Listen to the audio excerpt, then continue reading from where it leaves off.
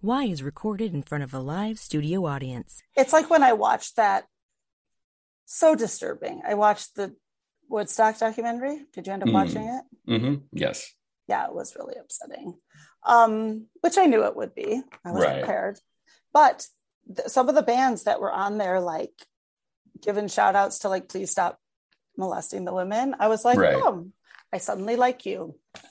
But like, yes and no. I feel like there's a couple who was like, I mean, even the Chili Peppers, when they called them over, like, guys, they made me mad. It's getting ugly. And then did you see the response that they had? Oh, yeah. It's like, oh no, Jimi Hendrix's family wanted us to play Fire. I'm like, right. No. But. Oh no. I'm mad at the Chili Peppers. Like, they went down notches for me. But I can't remember if it was, what was it, Slipknot? Somebody really random. The Offspring. I mean, I kind of liked The Offspring, but he was like, I was like, yeah, no, they were much more, cool about it all than I would have thought. Yes. What are they up to? I don't know, but they're keeping them separated. I know that. Well, yeah. Is that a full-time thing now, or do they have other things? I don't know. I mean, they're not under 18, so they'd be doing time now. That's true. That's very, very good true.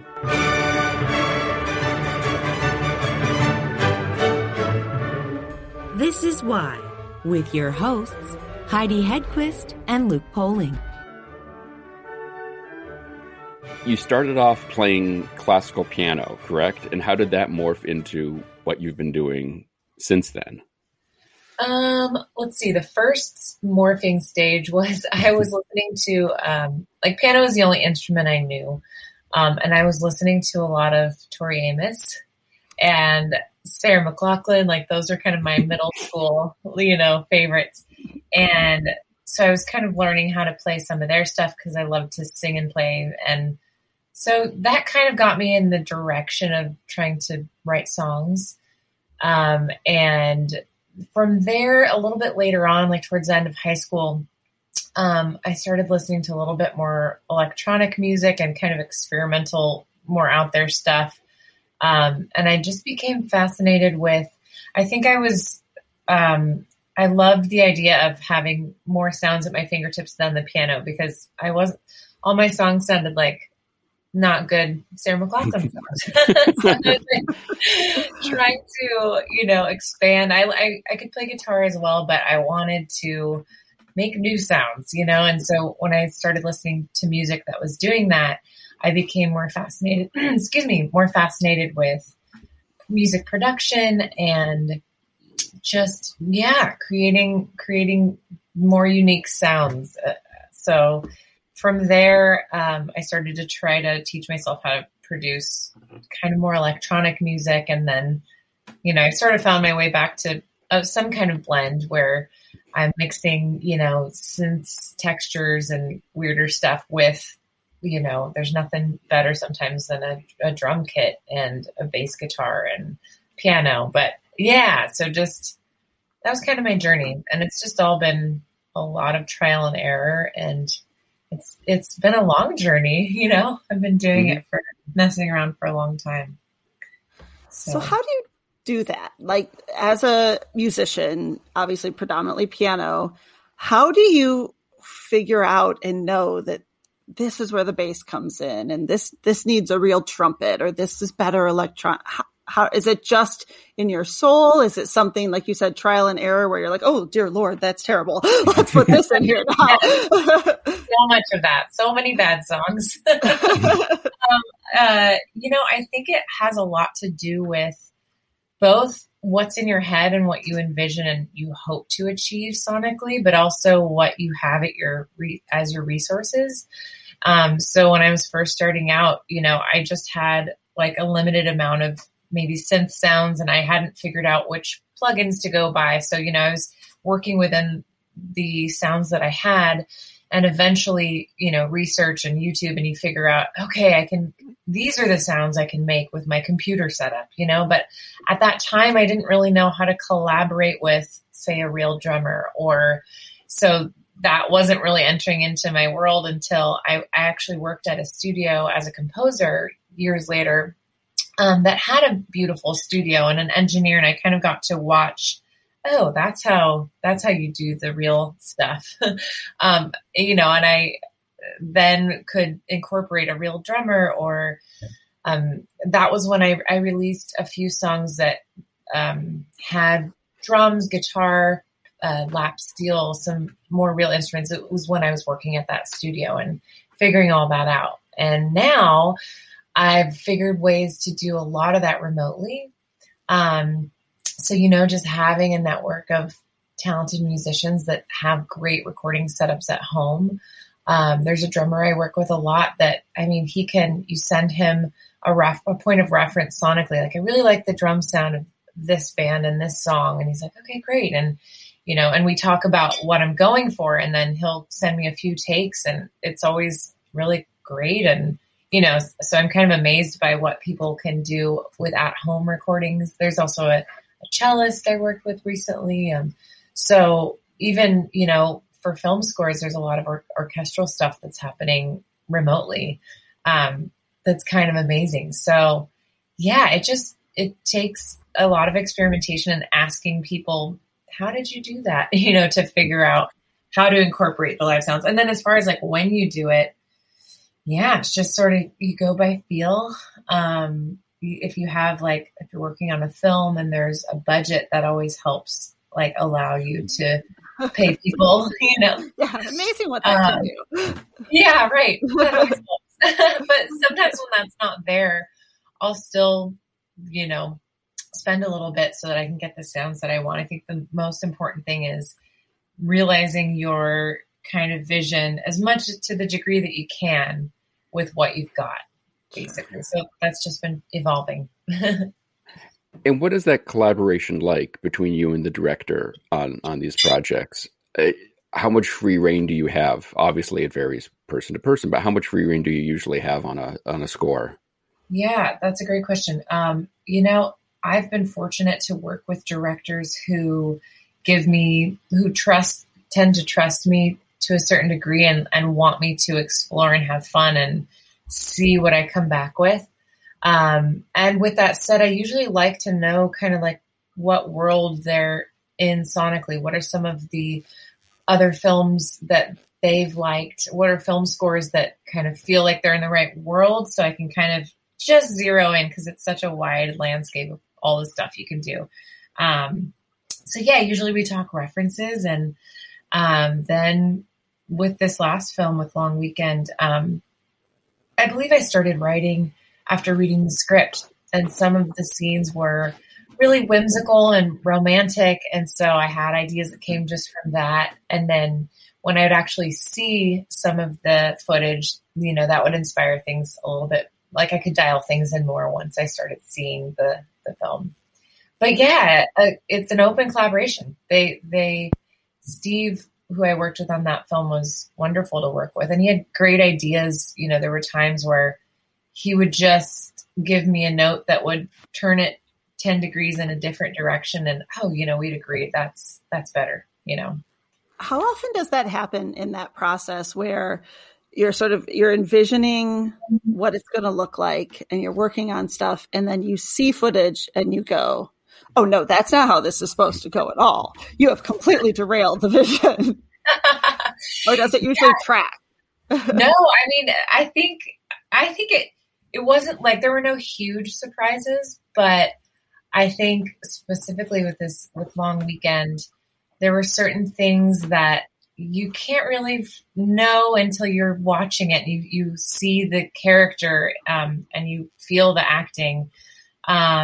And yeah, you react from the different moments in the scene. And that's something it's hard. It's difficult to anticipate that kind of thing. But, yeah, sometimes it's like, oh, this is going to be a little more ominous and dark than I thought, and we're going to get really serious here.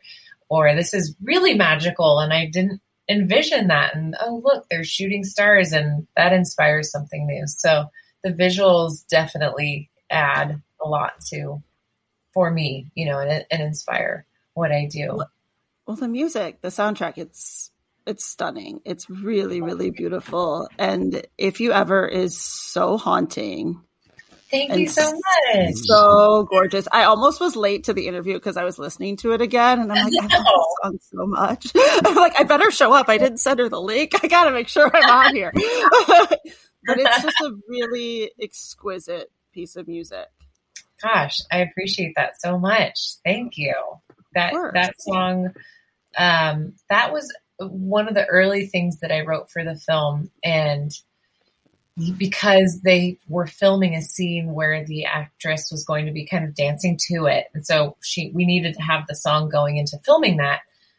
So yeah, it was kind of, I felt a little bit of pressure to make something that felt kind of timeless, and it's, luckily it fell into place. Sometimes it takes a while and you have to like kind of work at it. And sometimes, these are the chords, and then the melody pops in, and it wasn't terribly arduous to write that one. So I was thankful. And that's got to be a great benefit in writing the songs as well as the score, that you can do some of the Henry Mancini, John Barry stuff where you're evoking the theme and melody of the song and putting that into the score, and vice versa, and playing with those on a much broader scale and palette than you would in a short pop song.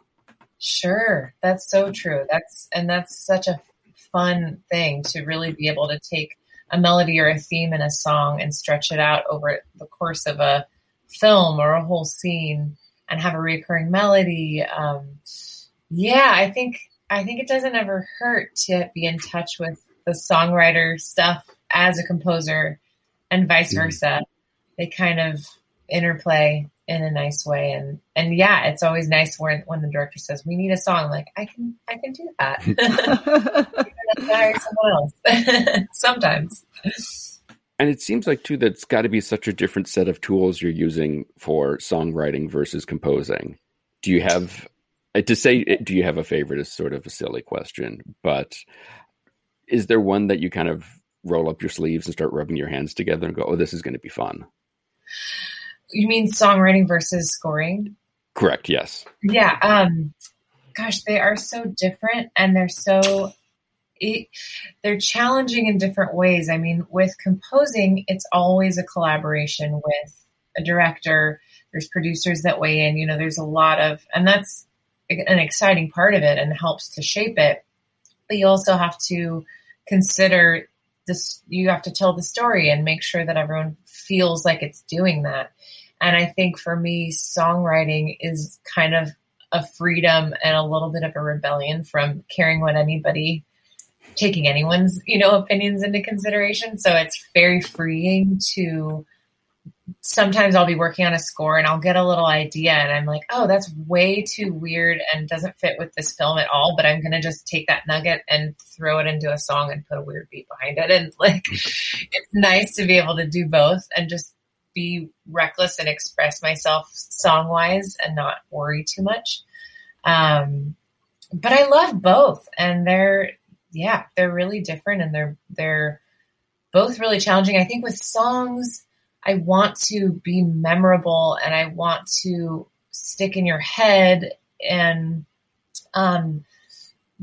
immediately grab somebody who's listening. Whereas with a score, I think when I first started out scoring films and shows, I was doing too much. It's like, that's a really nice melody, but we don't need that right here. It's distracting, and you have to learn to pull back and really let the story and the acting and the scene happen and just support it, which is usually a lot less than anything you would do for a song. I mean, unless it's a big action scene, of course, like music can get really big too. But learning to pay attention to the scene and not make it about the music really, and just kind of help it all feel right is a totally different thing.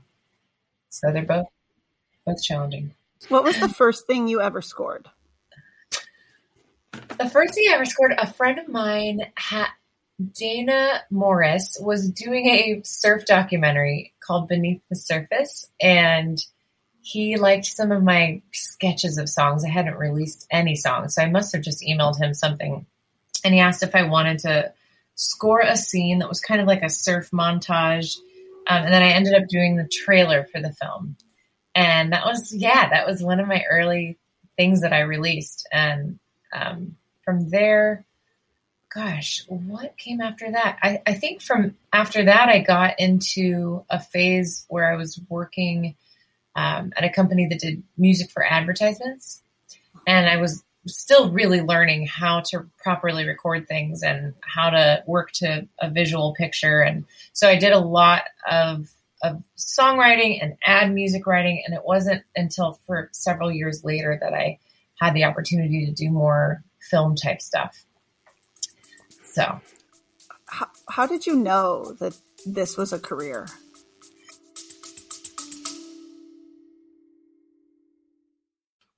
And so used to having everything in front of them right away that we forget that innovation just takes time. I myself, I get frustrated too. Why? And you know, this is being one of my best friends is, hey, I talk to you all the time. Hey man, I'm frustrated in the fact that I can't seem to just get there in the next day. But that's just not how these things work, right? Innovation needs to be planned out. It needs to be very methodical. And then when it finally hits, that's when it seems like to everyone else that it sort of just came out of nowhere. But to you, you know the amount of dedication that it took over that time.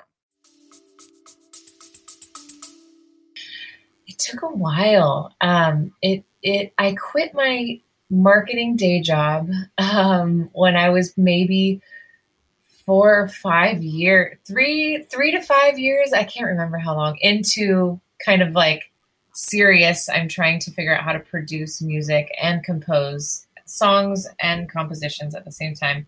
So I would leave work and I would immediately get home and just try to work on whatever music projects I had going. And that after a few years of that, it felt like, okay, I think I can pay rent if I stop the marketing and just focus on this. But it was definitely slim for a while. You know, it's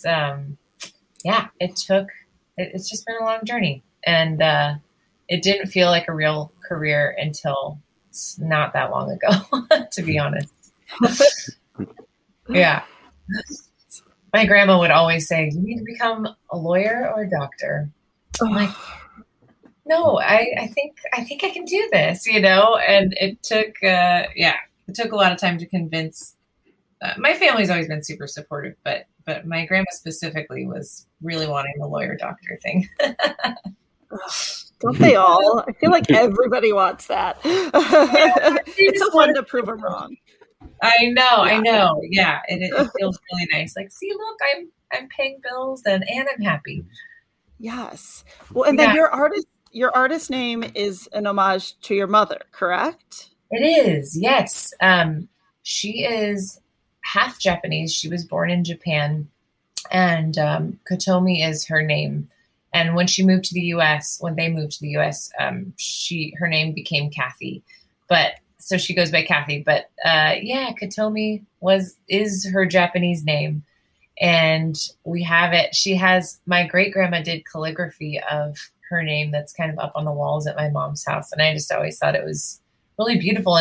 And a lot of Japanese names have meaning inherent to them, and Kotomi means old city's beauty, which my grandma told me. And I think, you know, knowing that she loved that name and picked it out, and it just meant a lot to me. So my mom told me when the time came and I was actually going to release a song, I was like, Mom, I don't know what to call it. My name's at the time Lauren Hillman, which is a lot like Lauryn Hill. It's one syllable different. Doesn't feel right. She's like, you can use Kotomi if you want. It's like, oh, that's perfect. And yeah, I'm super close with my mom, so it's an honor to use her name. That's awesome. Has that ancestry and that, you know, the culture of Japanese music, has that influenced your own work? You know, we didn't necessarily listen to Japanese music. I mean, I culturally, I think the food was a huge part of my childhood. Sure.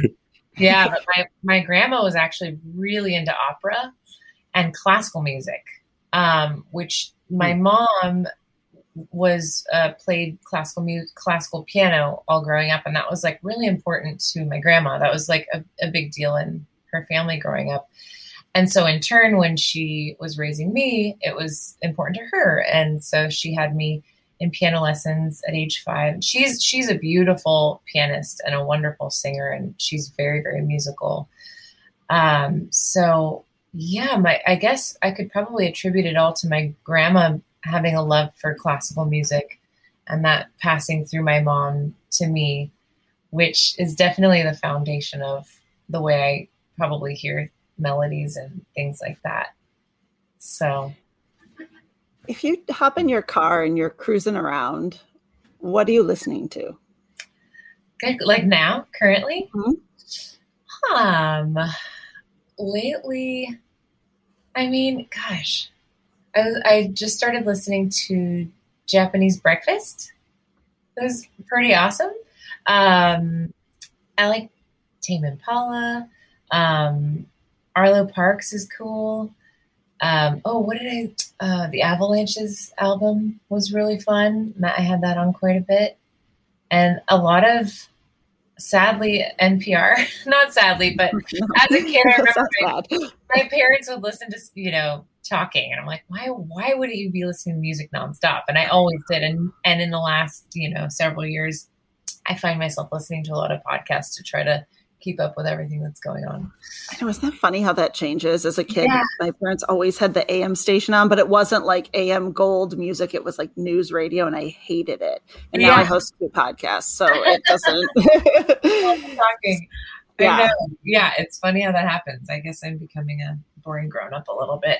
But that's okay. It happens to the best of us. Yeah, totally. And sometimes listening to songs is, most of the time it's an escape, and it's fun and freeing, but sometimes it makes me think a lot, and I can almost relax more in a way.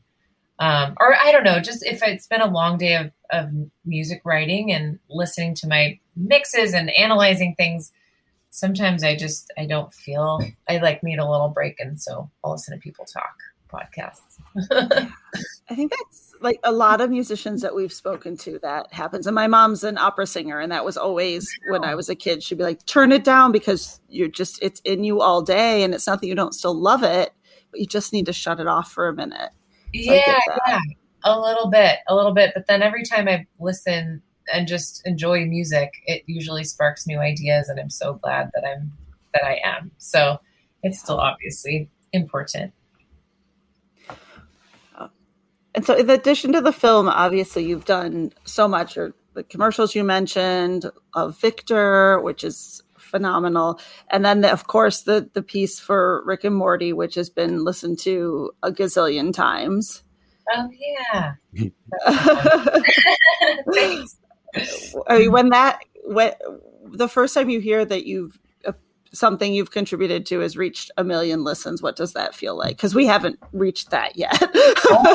Yeah. That was a first for me for sure with Rick and Morty, with Don't Look Back. I definitely had not come that close. I had one song that made it onto the Spotify New Music Friday playlist, and I remember it was kind of wedged between artists that I really liked, and I thought that was crazy. And I got like a couple 100,000 plays in a week, and so that felt, I mean, every little and big thing feels like a huge deal when it's progress.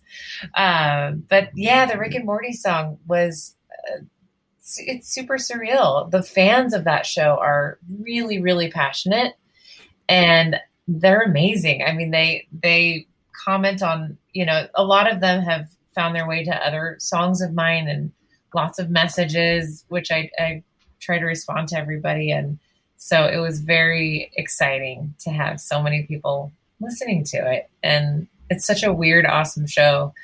And my friend is the composer for that show. And so, and we used to work at the same company and we both wrote music for ads together.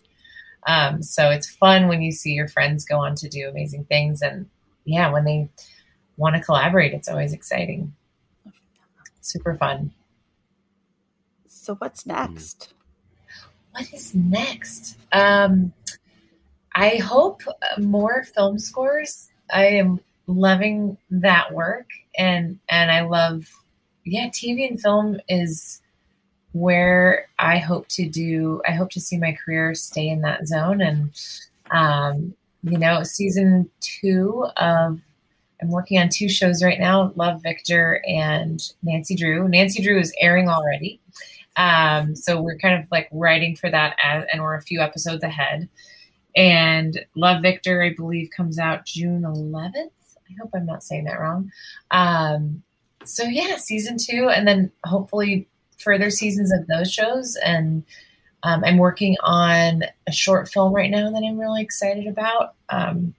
There's some other potential projects in the works. So just hoping to stay busy on the composing front and more songs. I'm working on, I want to say, an album. I have, I think, 7 songs currently, most of which I wrote during quarantine kind of in the last year. So I'm pretty excited about those. So I may actually try to film some videos that go with those and kind of see if I haven't actually released any music videos yet. So I'm trying to, do that for some of these songs. And I hope to put that body of work out maybe late summer if I can get it together. So yeah, when I finish composing, I jump over and pick one of my songs and chip away at it. And also try to not constantly work and enjoy myself.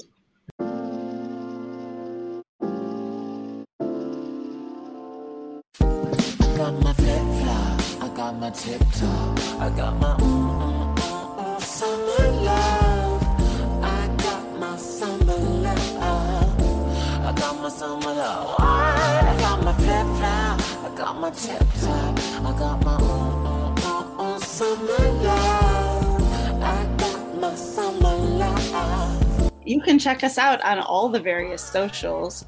Be sure to visit our website and don't forget to leave us a review. Today's show is produced by myself and Heidi Hedquist. Our reluctant producers are John Sauvé and Sandy Stone.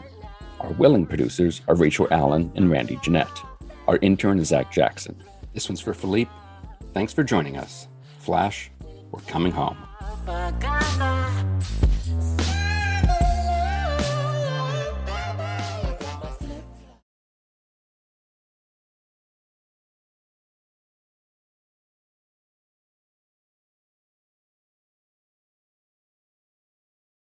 Nigel, is that you? Are you here, Nigel?